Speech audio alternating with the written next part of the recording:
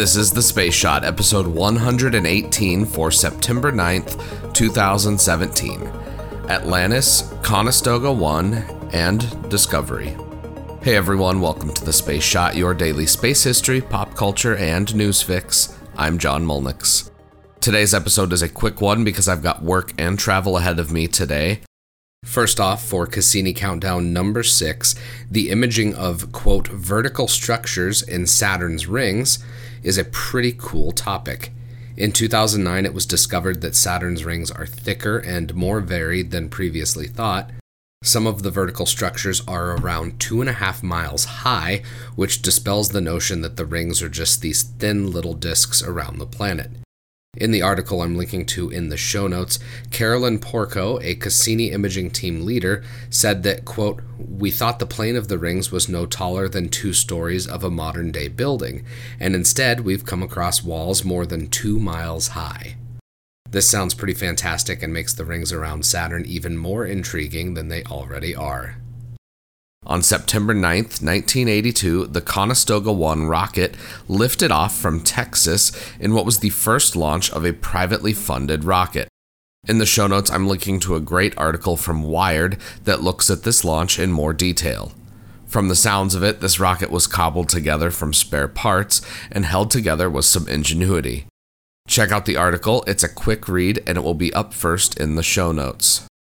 Now I've got 2 shuttle launches before I go. The first is STS-64, which was a shuttle discovery mission that launched on this day in 1994.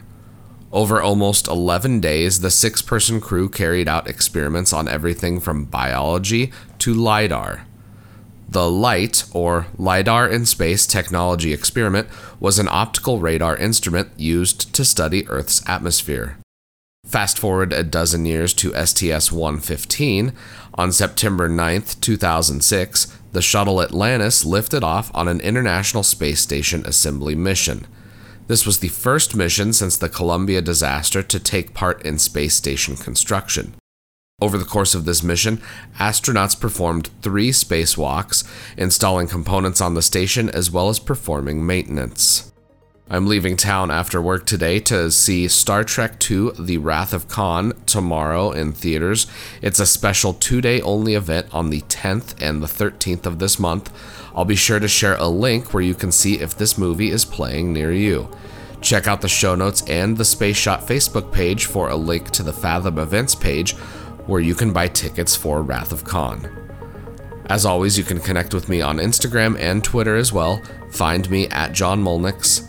Let me know what you think of the show by leaving a rating in iTunes. It takes just a minute and it makes a huge difference because it helps even more people find the show. I'd also appreciate if you could share the Space Shot with your friends and family and anyone else that enjoys podcasts. Tomorrow, the Gravity Recovery and Interior Laboratory. I'm John Molnix, and I'll catch you on the flip side.